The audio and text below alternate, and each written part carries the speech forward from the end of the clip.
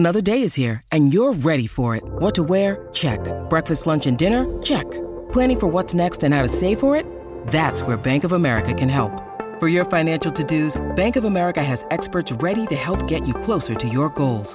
Get started at one of our local financial centers or 24/7 in our mobile banking app. Find a location near you at bankofamerica.com/talktous. What would you like the power to do? Mobile banking requires downloading the app and is only available for select devices. Message and data rates may apply. Bank of America N.A., member FDIC. When you need mealtime inspiration, it's worth shopping Kroger, where you'll find over 30,000 mouth-watering choices that excite your inner foodie. And no matter what tasty choice you make, you'll enjoy our everyday low prices, plus extra ways to save, like digital coupons worth over $600 each week. You can also save up to $1 off per gallon at the pump with fuel points. More savings and more inspiring flavors make shopping Kroger worth it every time. Kroger, fresh for everyone. Fuel restrictions apply.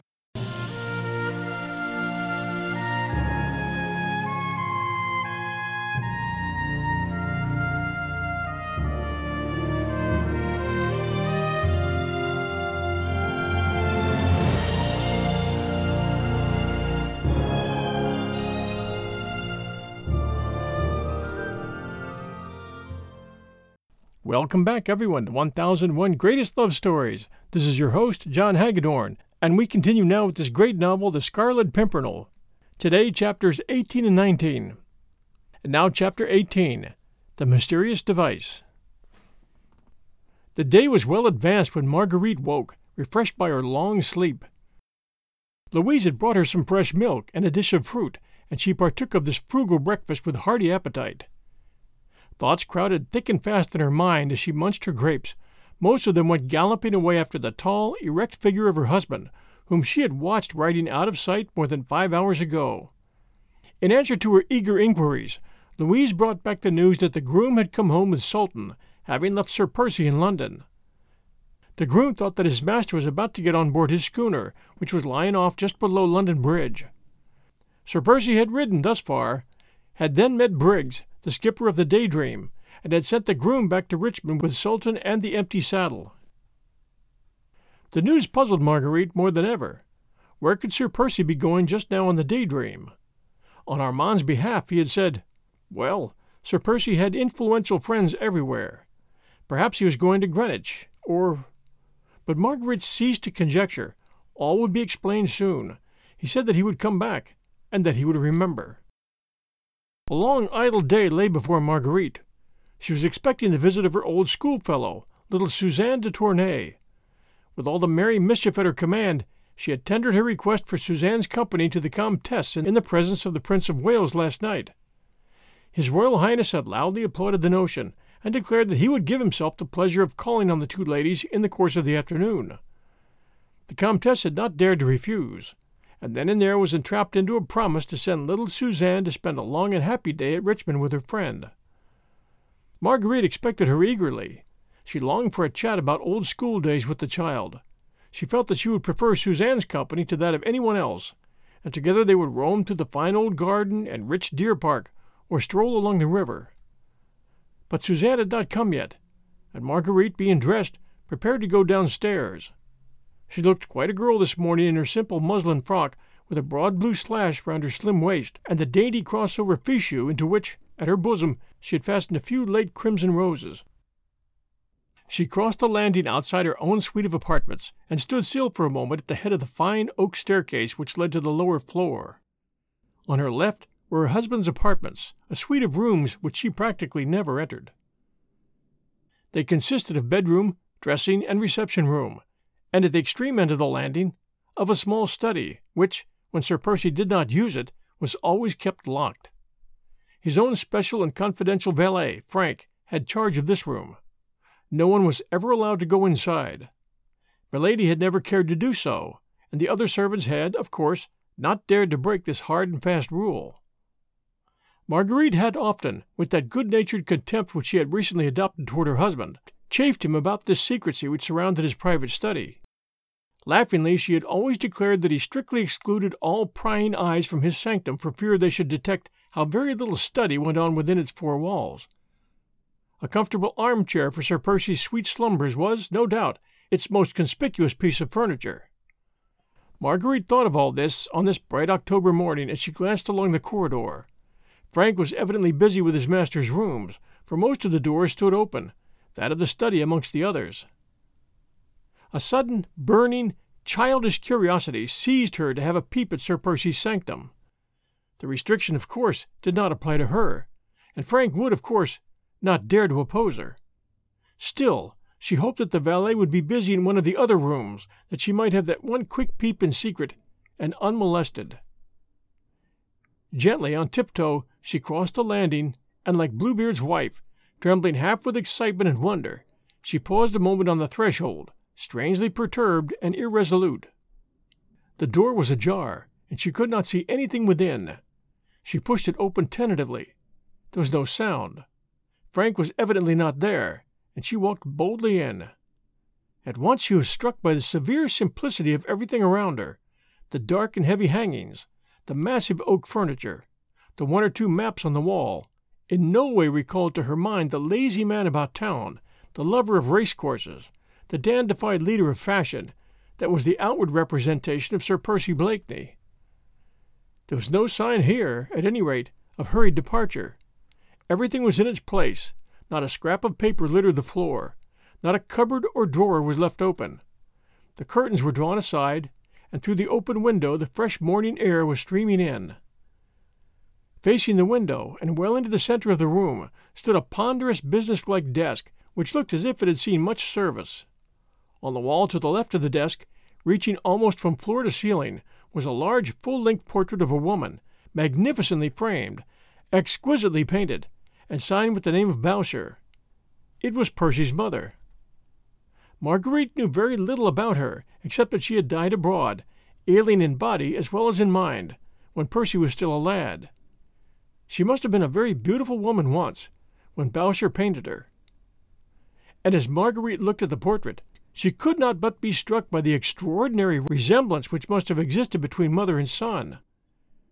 There was that same low, square forehead, crowned with thick, fair hair, smooth and heavy, the same deep-set, somewhat lazy blue eyes beneath firmly marked, straight brows, and in those eyes there was the same intensity behind that apparent laziness, the same latent passion which used to light up Percy's face in the olden days before his marriage, and which Marguerite had again noted last night at dawn, when she had come quite close to him, and had allowed a note of tenderness to creep into her voice.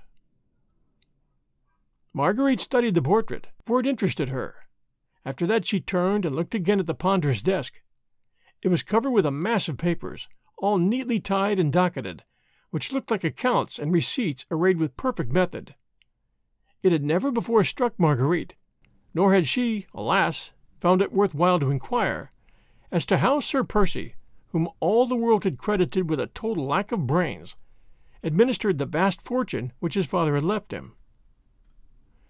Since she had entered this neat, orderly room, she had been taken so much by surprise that this obvious proof of her husband's strong business capacities did not cause her more than a passing thought of wonder, but it also strengthened her in the now certain knowledge that, with his worldly inanities, his foppish ways, and foolish talk, he was not only wearing a mask, but was playing a deliberate and studied part. Marguerite wondered again. Why should he take all this trouble? Why should he, who was obviously a serious, earnest man, wish to appear before his fellow men as an empty-headed nincompoop? He may have wished to hide his love for a wife who held him in contempt, but surely such an object could have been gained at less sacrifice, and with far less trouble than constant incessant acting of an unnatural part. She looked round her quite aimlessly now. She was horribly puzzled, and a nameless dread before all this strange, unaccountable mystery had begun to seize upon her. She felt cold and uncomfortable suddenly in this severe and dark room. There were no pictures on the wall, save the fine Bourchier portrait, only a couple of maps, both of parts of France, one of the north coast and the other of the environs of Paris. What did Sir Percy want with those? She wondered. Her head began to ache. She turned away from this strange Bluebeard's chamber, which she had entered, and which she did not understand. She did not wish Frank to find her here, and with a last look round, she once more turned to the door. As she did so, her foot knocked against a small object which had apparently been lying close to the desk, on the carpet, and which now went rolling right across the room. She stooped to pick it up. It was a solid gold ring with a flat shield, on which was engraved a small device. Marguerite turned it over in her fingers, and then studied the engraving on the shield. It represented a small star-shaped flower, of a shape she had seen so distinctly twice before, once at the opera, and once at Lord Grenville's ball. We'll return with Chapter 19, right after these sponsor messages. Hey, it's Kaylee Cuoco for Priceline. Ready to go to your happy place for a happy price? Well, why didn't you say so? Just download the Priceline app right now and save up to 60% on hotels. So whether it's Cousin Kevin's Kazoo Concert in Kansas City, go Kevin, or Becky's Bachelorette Bash in Bermuda, you never have to miss a trip ever again. So download the Priceline app today. Your savings are waiting.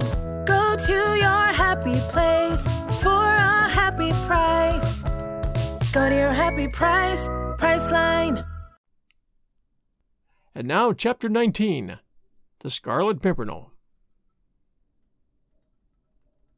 At what particular moment the strange doubt first crept into Marguerite's mind, she could not herself afterwards have said. With the ring tightly clutched in her hand, she ran out of the room, down the stairs, and out into the garden, where, in complete seclusion, alone with the flowers and the river and the birds, she could look again at the ring and study that device more closely. Stupidly, senselessly now, sitting beneath the shade of an overhanging sycamore, she was looking at the plain gold shield with the star-shaped little flower engraved upon it. No, it was ridiculous. She was dreaming. Her nerves were overwrought, and she saw signs and mysteries in the most trivial coincidences. Had not everybody about town recently made a point of affecting the device of that mysterious and heroic Scarlet Pimpernel? Did she not herself wear it embroidered on her gowns, set in gems and enamel in her hair? What was there strange in the fact that Sir Percy should have chosen to use the device as a seal ring? He might easily have done that. Yes, quite easily. And besides, what connection could there be between her exquisite dandy of a husband, with his fine clothes and refined lazy ways, and the daring plotter who rescued French victims from beneath the very eyes of the leaders of a bloodthirsty revolution? Her thoughts were in a whirl, her mind a blank. She did not see anything that was going on around her, and was quite startled when a fresh young voice called to her across the garden. "Chérie, chérie, where are you?" And little Suzanne, fresh as a rosebud, with eyes dancing with glee, and brown curls fluttering in the soft morning breeze, came running across the lawn. "They told me you were in the garden," she went on, prattling merrily, and throwing herself with pretty, girlish impulse into Marguerite's arms. "So I ran out to give you a surprise. You did not expect me quite so soon, did you, my darling little Margot chérie?" Marguerite, who had hastily concealed the ring in the folds of her kerchief, tried to respond gaily and unconcernedly to the young girl's impulsiveness. "Indeed, sweet one," she said with a smile, "it is delightful to have you all to myself, and for a nice whole long day. You won't be bored?" "Oh, bored? Margot, how can you say such a wicked thing? Why, when we were in the dear old convent together, we were always happy when we were allowed to be alone together, and to talk secrets." The two young girls had linked their arms into one another's, and began wandering round the garden. "Oh, how lovely your home is, Margot," said little Suzanne enthusiastically, "and how happy you must be." "Aye, indeed, I ought to be happy, oughtn't I, sweet one?" said Marguerite, with a wistful little sigh. "How sadly you say it, chérie. Ah, well, I suppose now that you are a married woman, you won't care to talk secrets with me any longer." "Oh, what lots and lots of secrets we used to have at school. Do you remember? Some we did not even confide to Sister Teresa of the Holy Angels, although she was such a dear." "And now you have one all-important secret, eh, little one?" said Marguerite, merrily, "which you are forthwith going to confide to me. Nay, you need not blush, chérie," she added, as she saw Suzanne's pretty little face crimson with blushes. "Faith, there's naught to be ashamed of. He is a noble and true man, and one to be proud of as a lover, and as a husband." "Indeed, chérie, I am not ashamed," rejoined Suzanne softly, "and it makes me very, very proud to hear you speak so well of him. I think Maman will consent," she added thoughtfully, "and I shall be, oh, so happy. But of course, nothing is to be thought of until Papa is safe." Marguerite started. Suzanne's father, the Comte de Tournay, one of those whose life would be jeopardized if Chauvelin succeeded in establishing the identity of the Scarlet Pimpernel. She had understood all along from the Comtesse, and also from one or two of the members of the League, that their mysterious leader had pledged his honor to bring the fugitive Comte de Tournay safely out of France, whilst little Suzanne, unconscious of all, save her own all-important little secret, went prattling on. Marguerite's thoughts went back to the events of the past night. Armand's peril, Chauvelin's threat, his cruel either-or, which she had accepted, and then her own work in the matter, which should have culminated at 1 o'clock in Lord Grenville's dining-room, when the relentless agent of the French government would finally learn who was this mysterious Scarlet Pimpernel, who so openly defied an army of spies and placed himself so boldly, and for mere sport, on the side of the enemies of France. Since then she had heard nothing from Chauvelin. She had concluded that he had failed, and yet she had not felt anxious about Armand, because her husband had promised her that Armand would be safe. But now, suddenly, as Suzanne prattled merrily along, an awful horror came upon her for what she had done. Chauvelin had told her nothing, it was true, but she remembered how sarcastic and evil he looked when she took final leave of him after the ball. Had he discovered something then?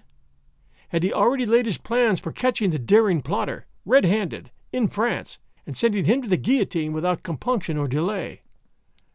Marguerite turned sick with horror, and her hand convulsively clutched the ring in her dress.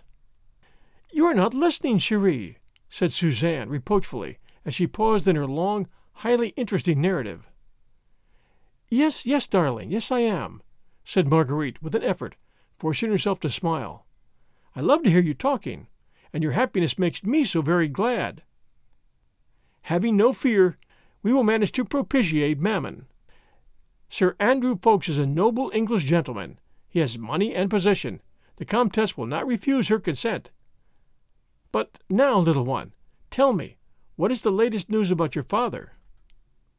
"Oh," said Suzanne with mad glee, "the best we could possibly hear. My Lord Hastings came to see Mammon early this morning. He said that all is now well with dear Papa, and we may safely expect him here in England in less than 4 days." "Yes," said Marguerite, whose glowing eyes were fastened on Suzanne's lips, as she continued merrily. "Oh, we have no fear now. You don't know, Cherie, that great and noble Scarlet Pimpernel himself has gone to save Papa. He is gone, Cherie, actually gone," added Suzanne excitedly. "He was in London this morning. He will be in Calais, perhaps, tomorrow, where he will meet Papa, and then... The blow had fallen. She had expected it all along, though she had tried for the last half-hour to delude herself and to cheat her fears. He had gone to Calais, had been in London this morning. He, the Scarlet Pimpernel, Percy Blakeney, her husband, whom she had betrayed last night to Chauvelin. Percy, her husband, the Scarlet Pimpernel. Oh, how could she have been so blind? She understood it now, all at once. That part he played, the mask he wore, in order to throw dust in everybody's eyes. And all for sheer sport and deviltry, of course, saving men, women, and children from death, as other men destroy and kill animals for the excitement. The love of the thing. He, the idle rich man, had wanted some aim in life. He, and the few young bucks he controlled under his banner, had amused themselves for months in risking their lives just for the sake of an innocent few. Perhaps he had meant to tell her when they were first married. And then the story of the Marquis de St. Cyr had come to his ears, and he had suddenly turned from her, thinking, no doubt, that she might some day betray him and his comrades, who had sworn to follow him. And so he had tricked her, as he had tricked all the others, whilst hundreds now owed their lives to him, and many families owed him both life and happiness. The mask of the inane fop had been a good one, and the part consummately well played. No wonder that Chauvelin's spies had failed to detect, in the apparently brainless nincompoop, the man whose reckless daring and resourceful ingenuity had baffled the keenest French spies, both in France and in England. Even last night, when Chauvelin went to Lord Grenville's dining room to seek that daring Scarlet Pimpernel, he only saw that inane Sir Percy Blakeney fast asleep in the corner of the sofa. He never guessed. Had his astute mind guessed the secret then? Here lay the whole awful, horrible, amazing puzzle. In betraying a nameless stranger to his fate in order to save her brother, had Marguerite sent her husband to his death? No, no, no! 1,000 times no! Surely fate couldn't deal a blow like that. Nature itself would rise in revolt. Her hand, when it held that tiny scrap of paper last night, would surely have been struck numb ere it committed a deed so appalling and so terrible. "But what is it, chérie?" said little Suzanne, now genuinely alarmed, for Marguerite's color had become dull and ashen. "Are you ill, Marguerite? What is it?" "Nothing, nothing, child," she murmured, as if in a dream. "Wait a moment. Let me think. You said the Scarlet Pimpernel had gone today." "Marguerite! Chérie! What is it? You frighten me." "It's nothing, child, I tell you, nothing. I must be alone a minute. And, dear one, I may have to curtail our time together today. I may have to go away. You'll understand?" "I understand that something has happened, chérie, and that you want to be alone. I won't be a hindrance to you. Don't think of me. My maid, Lucille, has not yet gone. We will go back together. Don't think of me." She threw her arms impulsively round Marguerite. Child as she was, she felt the poignancy of her friend's grief, and with the infinite tact of her girlish tenderness, she did not try to pry into it, but was ready to efface herself. She kissed Marguerite again and again, then walked sadly back across the lawn. Marguerite did not move. She remained there thinking, wondering, what was to be done. Just as little Suzanne was about to mount the terrace steps, a groom came running round the house towards his mistress. He carried a sealed letter in his hand. Suzanne instinctively turned back. Her heart told her that here perhaps was further ill news for her friend, and she felt that her poor Margot was not in a fit state to bear any more. The groom stood respectfully beside his mistress, and then he handed her the sealed letter. "What is that?" asked Marguerite. "Just come by runner, my lady." Marguerite took the letter mechanically and turned it over in her trembling fingers. "Who sent it?" she said. "The runner said, my lady," replied the groom, "that his orders were to deliver this, and that your ladyship would understand from whom it came." Marguerite tore open the envelope. Already her instinct had told her what it contained, and her eyes only glanced at it mechanically.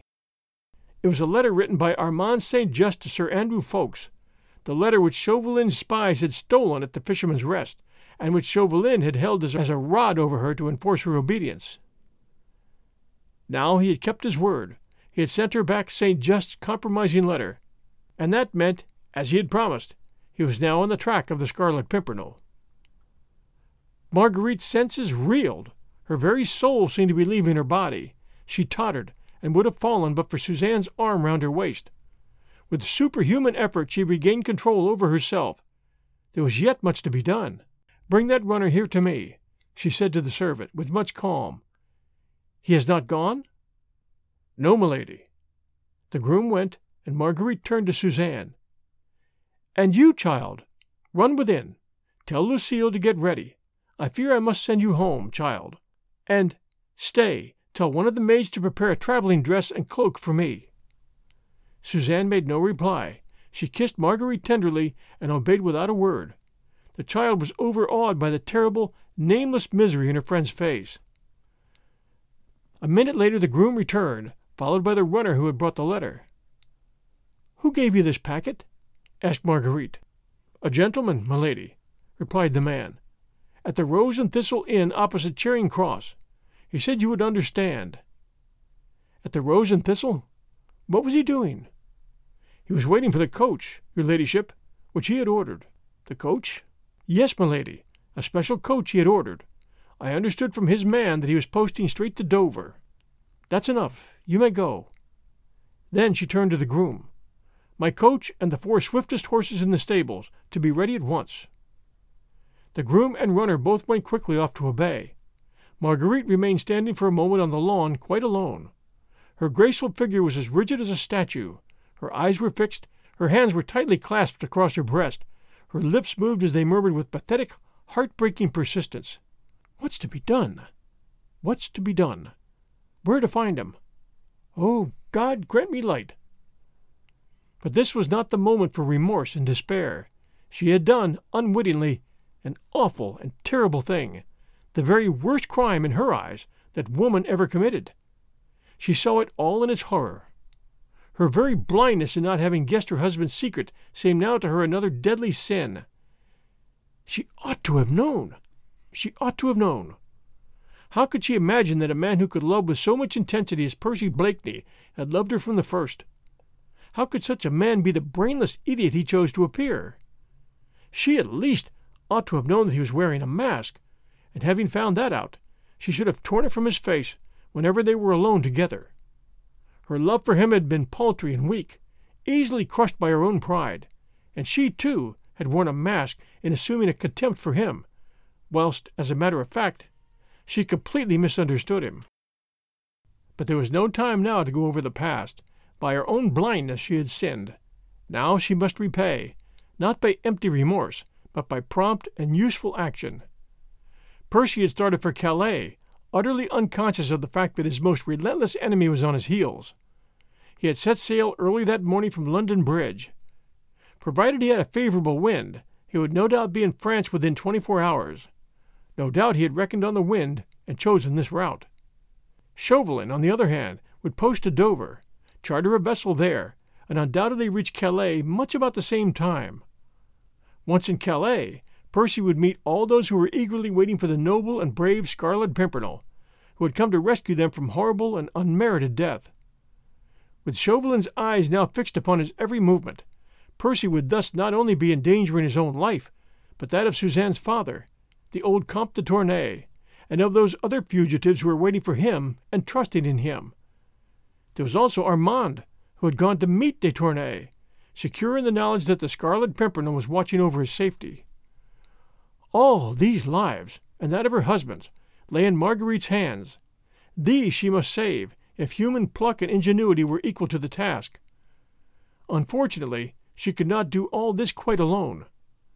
Once in Calais she would not know where to find her husband, whilst Chauvelin, in stealing the papers at Dover, had obtained the whole itinerary.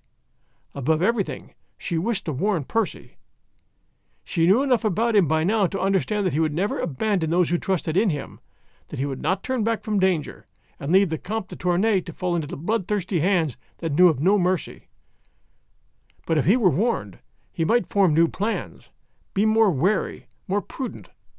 Unconsciously, he might fall into a cunning trap, but once warned, he might yet succeed. And if he failed, if indeed fate and Chauvelin, with all the resources at his command, proved too strong for the daring plotter after all, then at least she would be by his side to comfort, love, and cherish, to cheat death perhaps at last by making it seem sweet, if they died both together, locked in each other's arms, with the supreme happiness of knowing that passion had responded to passion, and that all misunderstandings were at an end.